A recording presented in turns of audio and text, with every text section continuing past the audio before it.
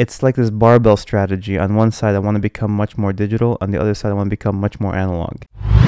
Hey there, welcome to the Father and Son podcast, where my father and I discuss anything that's been in our minds lately. In this week's episode, we're discussing the new online craze known as NFTs. Hope you enjoy. If you do enjoy the Father and Son podcast, it'd be super helpful if you could recommend us to a friend. Thank you.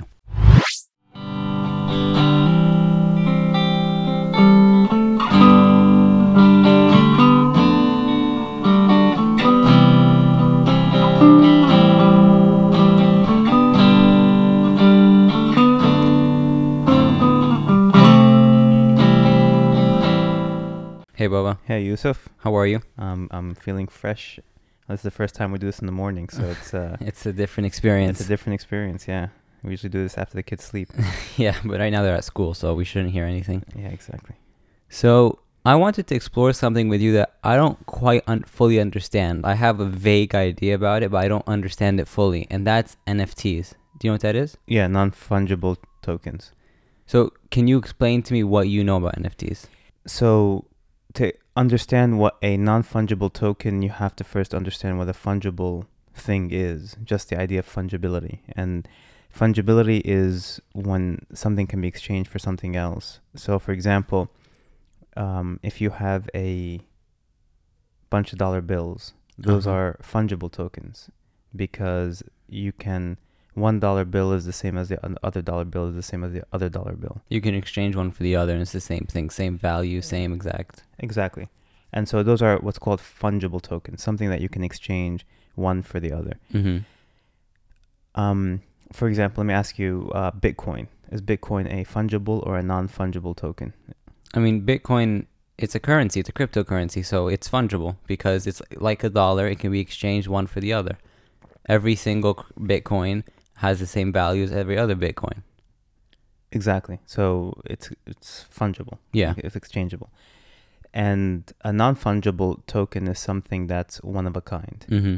So, for example, the Mona Lisa or a Monet, those are, they're valuable. They're worth something. But those are non-fungible tokens. They're unique. They can't be exchanged for something like it. There isn't a store of Mona Lisas, Mm-hmm. and they're each worth the same thing. That would make them a Fungible Mona Lisa. fungible Mona Lisa, right? And so a non-fungible token, or NFT, is something that is built on the same technology that enables Bitcoin, which is blockchain, but it's one of a kind. The Mhm. thing itself is one of a kind. And so whilst it's sitting on blockchain and the same ideas and the same distributed nature, the thing itself is non-fungible. So it's very popular with things like digital art or music that you can sell just the original copy of, and that thing can be resold and resold, just like buying a piece of art or a piece of calligraphy. Mm-hmm. And so, and the reason that it's been in the news, and probably why we're talking about it now, is a piece of art created by an artist named Beeple was just sold in Christie's for $69 million. So it caught the headlines. It This piece of online drawing was now sold for $69 million. Exactly. And then people were like, what is this NFT thing? Like, it's digital art. Yeah, I don't kind of get it. And so people discount it as being stupid. Just a fad. Or some people say it's a bubble, etc., and kind of dismiss it. Well, I don't want to dismiss it. I want to understand it. I don't want to dismiss it the same way people dismissed anything new. Mm-hmm. Whether it's Bitcoin or anything new that they say, well, this is never going to catch on. Mm-hmm. And so I'm trying to resist that inner curmudgeon that grows within me as I get older, and trying to understand and see, are we at the beginning of something that's going to be just, these NFTs are going to be ubiquitous in 10, 20 years, in the same way as buying something on Amazon now is just an afterthought. It's just the new normal. It's just a new normal. 20 years ago, buying something on Amazon or putting your credit card on the internet in the late 90s, early 2000s was something that nobody would do, except a very, very rare few. And now, 20 years later, going to the store and not going to Amazon That's the weird thing. Like, why that's would you even go out of your way to go to the store and just order it? yeah. Why would you even go to the supermarket? So are we witnessing the start of something that in a decade or less or more is going to be the way in which things are bought and sold, these NFTs? Mm-hmm. So yeah, I'm trying very hard not to dismiss it and to understand it, but not put lots of money into them. Yeah, you don't want to dismiss it, but you don't want to just throw yourself into it at the same time. Yeah, there's a lot of human nature things at play here. One part of human nature that I've observed is I don't understand it, therefore it's stupid. Mm-hmm. And another part is I don't understand it, I'm going to stay away from it. And then another part is I kind of understand, I'm going to put all my money in it. Yeah. And each one can be destructive. So I'm trying very hard to be measured by saying, okay, I want to understand what an NFT is. Can I create one? Can we, for example, take the initial podcast, The first podcast episode, make that an NFT. yeah, and then put it on the market and see what happens? Can we experiment with creating digital art similar to the CryptoPunks? Mm-hmm. The CryptoPunks are these basically 80s style icons That are selling for thousands and millions of dollars. Yeah, millions of dollars. There's 10,000 of them, and the cheapest one is in the thousands. The most expensive is in the millions. And they're basically just Profile pictures of not cartoons. they're very low fidelity icon. I mean, you won't know, but 80s Nintendo icons. Even less interesting than that. And they're selling for tens of thousands. And so I'm trying to wrap my head around, okay, what is it? Mm-hmm. Because if you think about the nature of the internet, what does it mean to own something on the internet when everything is, for the most part, free and freely copied? And you can just control a Windows Shift S and just You don't even have to Windows Shift S and screen capture it. You can just right click it. download it. Yeah. And how do you know which one's the original? And how does it keep its value? Well, it's the notion of ownership Mm-hmm. that's interesting. Why do you want to own something that's infinitely reproducible? Mm-hmm. And so that's one of the things people are struggling, including myself to a certain extent. Why do you want to spend, $69 million to buy Beeple pictures That you can just download for free? You can right click and download for free. And that's one of the things one of the areas for me that I wanted to explore. Why spend so much money for something you can have for free?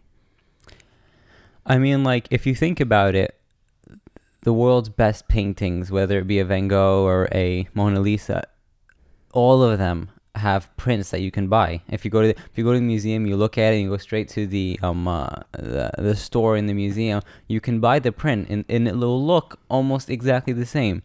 But when a serious investor comes and says, I want to buy art, they're not buying it because they happen to like the Mona Lisa a lot. I think they're also buying it, one, for the prestige, and two, for the value of it. As like a long-term, maybe, I don't know if it's a long-term investment, but it's a way to hold value, hold your money, like gold. People buy a lot of gold and they keep their money in gold. Maybe it's another way to hold your assets. Instead of cash, you put in a painting. You don't have to pay tax on a painting. Yeah, so that's okay. So let's explore that. So you buy something like a piece of art, Mm-hmm. or for example, buying the Wu-Tang's album recently. As an NFT or as No, it wasn't an NFT, but they sold their album Mm-hmm. for, I think it was $2 million to that pariah guy. I forgot his name, Scarelli or something like that. What do you mean they sold their album? They sold like the rights to their music, or They sold the only copy. Oh, so nobody's So this ever was heard like, it. in a sense, an NFT before an NFT. This was, I think, 2-3 years ago. So they created a new album, the Mhm. Wu-Tang Clan, who was and still is a great rap group. But they're way before your time. When you first told me about them, I thought they were a kung fu group. No, they're a rap group.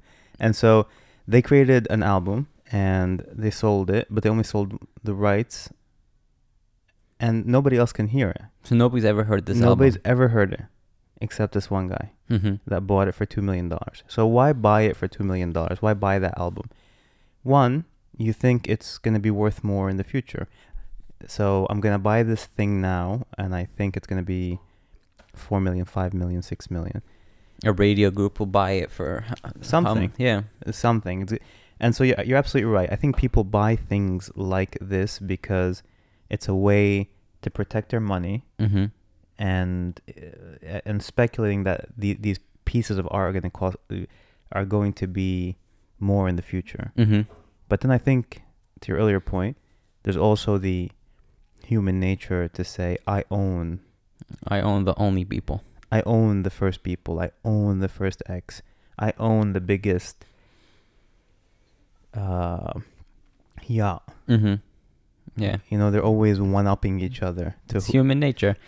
Yeah, I don't know what part of human nature that appeals to, but it does exist. I own the last known picture of X, or I own the first manuscript of Y. Yeah, I own the first Lego ever printed. Yeah, and so I think those same human natures that drive people to do that, this drive to protect your wealth, because that's a universal drive. I remember in one of the banks I worked for, one of the executives stood up in one of the town halls and said, ultimately the reason we exist is to protect people's wealth. People fear losing their money more than they want to gain more money.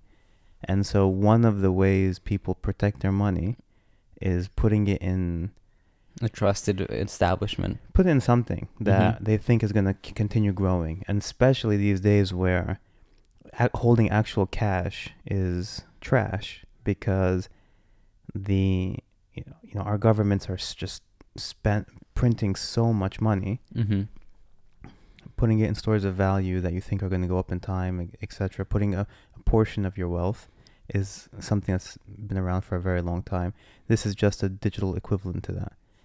And so, although you can download a copy of these GIFs, you can't say you have the original GIF. You can't say you have the original GIF. And how do you know how do you know what the original GIF is? How do you know who has the original one? That's where the blockchain technology comes in, that underpins NFTs and underpins Ethereum and Bitcoin. Can you explain blockchain? Yeah. The best way to understand blockchain is to understand what problem it solves, why it exists. And so we're talking about a lot of people owning things, right? Owning a Mona Lisa, owning an apartment, owning a car, owning property, owning land. Humans like to own, with the exception of some tribe, the Bedouins or people that nomadic tribes, right? Which probably are much happier without anything. Without anything. Our society is all about owning property rights. Who owns what, right? And even my own children, you guys, you're like, this is my laptop, this is my iPad, this is my whatever. It's my card. This is my thing. Don't touch it, And so Lef is telling you, don't touch my thing. And this is my room, although it's all yours. Yeah, it's all mine. But you all believe you own it, and you want to own mine. And this is, again, I feel like we're talking about a lot of human nature stuff, but there's this drive to own. So who knows, or who can prove who owns what? So let's say, for example, Sulafa says, I own that thing in your room. That's mine. Okay. Those headphones are mine. How are you gonna resolve this dispute? I bought them. How are you gonna show her the receipt? Show her that I bought these things. You didn't buy them. Okay, what if I bought them for you? Then you'll know that you'll tell her that you bought them for me. You'll say, I bought these for him. These are not yours. Okay, so, and if she doesn't agree or disagree, what's gonna happen? She's gonna be like, you know what? I don't care. Then it doesn't really matter. It's her claim doesn't have any base. And what if she says your claim doesn't have any base? But I have you saying that you bought it. I have a receipt. Yeah, okay, she doesn't accept it. What else is there? She's like, no, give it to me. It's mine. Those Beats headphones are mine. Or you said at one point, if I do this for you, you're going to give them to me. She has a claim. In her mind, she has a claim to those Beats headphones. You bought them. How's it going to get resolved? I don't know. How is it going to get resolved? Okay, there's generally two ways these things get resolved. The medieval way. The fight? Yeah, by force. Right? Steph is gonna beat me up for my headphones. She's gonna come try to take them, and you're 6'15", you're gonna and she's gonna probably lose if she's gonna attempt to do that. Unless you're truly a gentleman, and she's gonna attack you. No. I'll hit her back. No, you'd never hit your sister back. What's the second way? Okay, so there's force, which is even today exists, right? There are people that say this company is mine, or even more personal than that. I own this house in Palestine, and the Israelis say, no, this is now part of Israel. And ultimately, the Palestinian might have a piece of paper that says I own it, but force wins in that case. So that's one case where force wins in terms of property rights. Another one is you go to somebody that arbitrates and says who actually owns it. So in the case of the Beats issue, you might go to your parents. But in the case of buying, let's say, who owns what house, how do you prove who owns what house? So let's just say there are, in Üsküdar where we live, dozens of ancient Ottoman homes, beautiful Ottoman homes that haven't been cared for 100 years. They just sit empty. Commanding some of the best waterfront property. If you go to the Salacak area. Let's say a family comes into that house, realizes that nobody's there, and they just move in. And not just move in, they fix up this old mansion, and now they've been there for 50 years. And now the descendants of the original owner, who hasn't lived there in 100 years, realize that they own this thing, and they come and they find the entire family living there. What happens then? They show their deed. They show that piece of paper. And then by law, it's theirs. What if the new family forged the deed? If the new family forges the deed? Yeah, they created, this is the digital age. They created a deed and had somebody sit on it to crumple up a little bit. I'm sure the central government will have a record. There you go. So there's somebody in the central government municipality that has the record. And it's true. You go to this municipality, they'll have these big books that go back to the Ottoman times that have most likely been digitized, and will prove who owns what. So the proving of ownership is the thing or the problem that blockchain solves. It solves who owns what in a distributed way, not in a centralized way. So who owns those homes is centralized in the municipality. Blockchain is a technology that says who owns what, but there's no central store of who owns what. Everyone has their own copy of who owns what. Yes, and that thing called the blockchain, it's a chain of ownership, gets sent to everyone and it's distributed and it's kept in sync. So when you, for example, want to mine a blockchain or something like that, or mine a Bitcoin, you'll see it takes a very long time to download the blockchain. Because it's just downloading everybody's deed and who owns what. Yeah, who owns all the blockchains from the first, who owns all the Bitcoins from the first Bitcoins. And then all the subsequent buying and selling. So if you go to, for example, the municipality in Üsküdar, you will see the history of who owns what and transferred from this person to this person on this particular date. So this property is transferred from this person to this person. The blockchain is exactly the same thing, but rather than centralized, it's now distributed. And it's a brilliant technology. And it's what makes NFTs work, and it's what makes Bitcoin work. So it says this person owns this Bitcoin, and this person owns this NFT.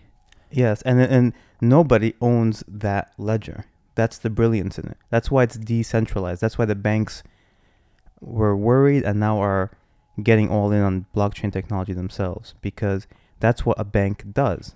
It says who owns who. It says who owns how much money. Right? It has a there are computers within banks that says Yusuf, and you just open a bank account, right? Yeah. Okay, so you just opened a bank account today. So there's a computer in that bank that says Yusuf Fehmi, and he has this much money. And the blockchain technology makes it such that you don't need that centralized bank to say how much money you have. It automatically knows. It's a system. Well, it's a distributed system. Everyone kind of knows. So, but one question remains is,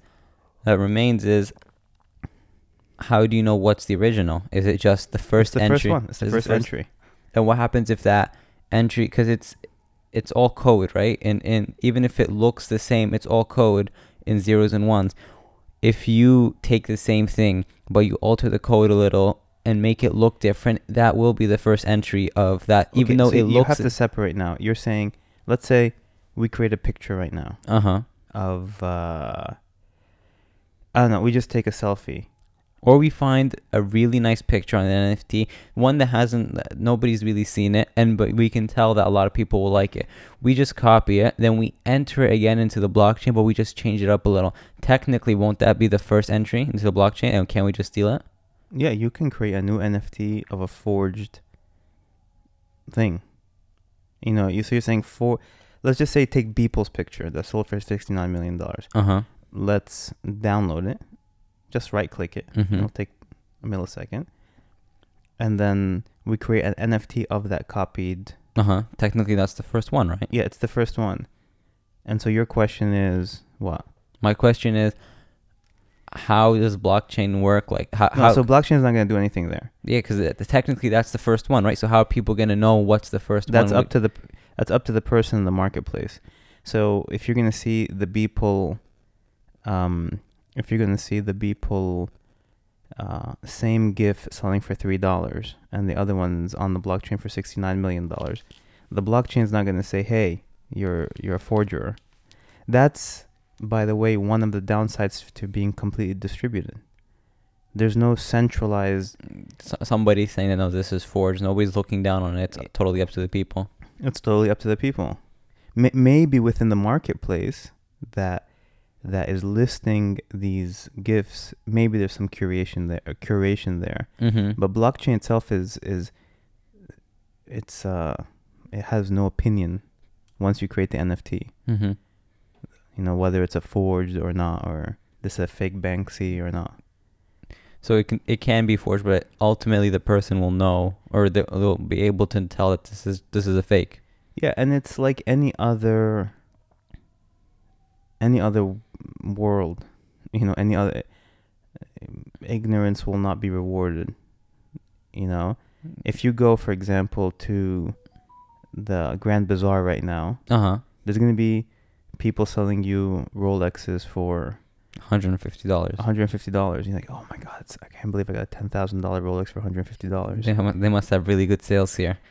Wholesale price must be so cheap here.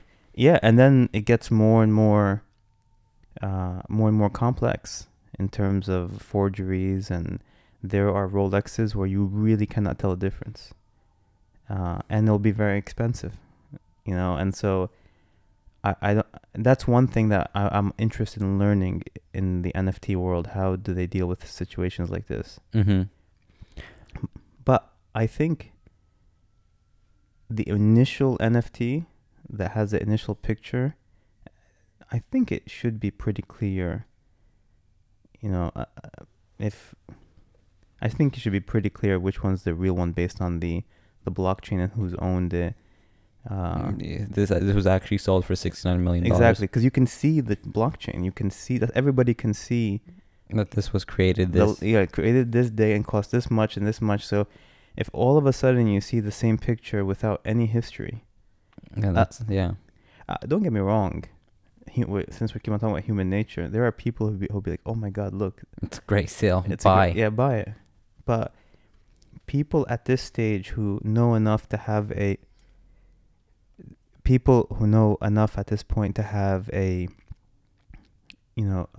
wallet, and know what Ethereum is, and know what the blockchain is, and know what NFT is, and have the wherewithal to buy one, I highly doubt that they'll be fooled that easily. Yes. The people who will be fooled is when it becomes a huge global thing. When it becomes completely mainstream. Then, when you have the laggards that join, then you'll see a lot of that stuff. I don't believe it's going to happen now.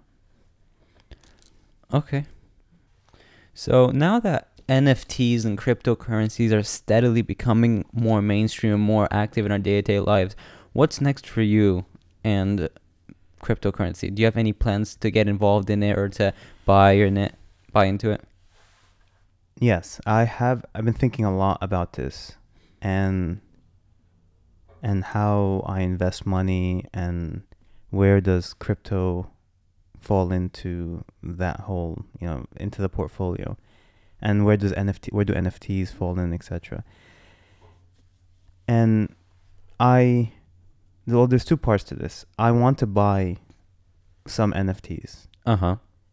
Not because I speculate they're going to make more money. I just want to understand. I want to understand it. You want to dip your toes into the pond. I want to dip my toes into the pond. I want to see how do you buy it? How do you what happens when you buy it? Where does it go?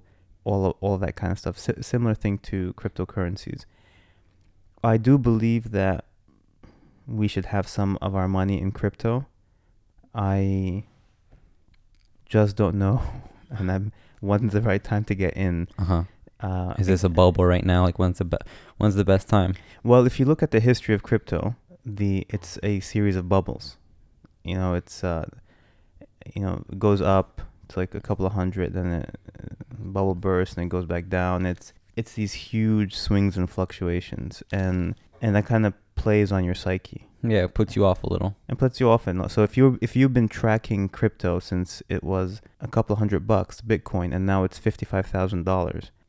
There's a part of you that says, "Oh I could have bought this much at this time." Yeah. And now you're like, it's almost easier to come into crypto now than it is having been tracking it for so long. And so I think that crypto, especially blockchain, all of them, Doge, my gut tells me that it's way too overinflated. It's like, I think there's bubbles upon bubbles upon bubbles right now. Yeah.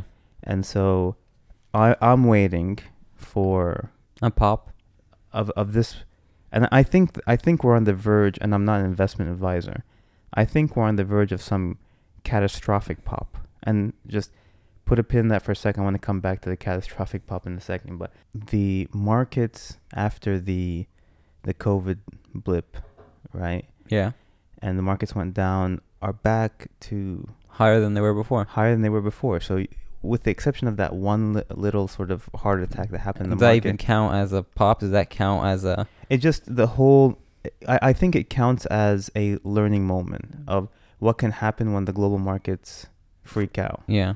But when you remove that from the line, from the trend, you see this upward trend for almost, 13 years now. And then on top of that, cryptocurrencies are at the 55,000. I'm sorry, Bitcoin specifically. Ethereum's up. Even Dogecoin, which is nothing, which was started as a joke. Yeah, that's up. Even that's up to stupid numbers, and it kind of reminds me of a hyper accelerated version of the 2000s. Of the late 90s. Before that big drop. So long story short, I do plan on getting into some crypto, but not right now. Like not in this. Not right now. Yeah. It just feels. It feels wrong. It feels like you're jumping on, because even in stocks, when we learn about stocks, you learn not to jump on when everybody else jumps on, because that's usually too late. When everybody else starts buying into something, it's usually a sign that that's it. Like you shouldn't get into it now. You should be getting into it before that. And again, I'm speculating. I can be completely wrong. Some catastrophic thing can happen to the dollar, and then money goes into the cryptocurrencies, and it goes up to $200,000 a coin. That's potentially that could happen. Yeah. But when it goes down to a certain number I have in my mind, I'm thinking of putting some money into crypto, and not just Bitcoin, but Bitcoin, Ethereum, etc. NFTs I want to experiment with buying for like a couple $100, but also creating NFTs. I want to actually create some NFTs. That seems pretty easy, actually. That's what I want to do, because we're getting in at the ground level. I want to see, can me and you, for example, and Sulafa, who's like really artistic, can we actually create some NFT, some art, and follow the same playbook as cyber CryptoPunks? Yeah. And maybe it makes some money, but it's a learning experience. we're gonna learn a lot. Yeah. So I wanna actually create NFTs. So in the case of crypto, I wanna buy post bubble. In the case of NFTs, my interest is to try to create some with you guys and leverage your young Discord minds to help me create that. Yeah. But the other thing I've been thinking about is, what if there's a catastrophic failure and we have no electricity? You mean us, or just Everybody. like the whole world? Yeah, like what something happening to the grid. You know, if you think about what happened in Texas, their grid froze. We are pretty useless. You know, there's the thing everyone always says, if the zombie apocalypse. What are we gonna do? I'm gonna be the first to die because I'll be completely useless. Yeah. You know, and that's the other thing I've been thinking about is, as we get more and more digital and thinking about digital and on Zoom and avatars, and we're relying a lot on electricity. And we're becoming the opposite of that whole spirited man YouTube phenomenon. You know, Casey Neistat's brother, this person that can fix things and be useful and use his hands. And I've noticed myself and my children were getting really far away from that. And so in the same way, I want to improve my understanding of this digital world and create NFTs. I actually want to improve my understanding of the physical world and try to fix things. And we even here in Turkey, because labor is relatively cheap, we bring people to change our light bulbs. I mean, some of them, not all of them. I changed the other ones. Yeah, so how useless have we become? You know, in that we have people come change our light bulbs. We have people come change our light bulbs. Like, you know, how many Fehmis does it take to change a light bulb? None, because we don't do it. How to do it, yeah. and so that's another thing I've been thinking about, is becoming too digitalized. Yeah, how can we become more analog?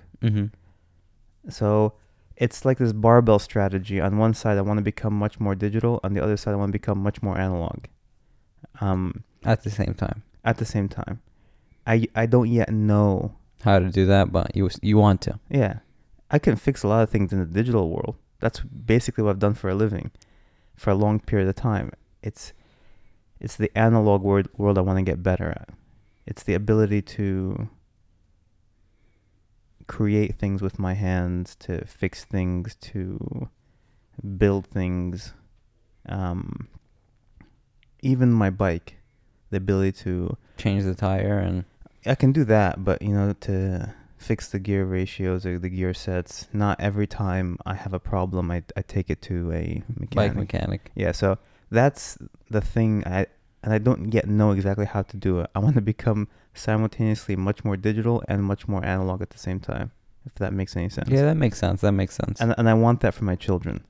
I want you to be able to weld something, to build a shelf, to hang.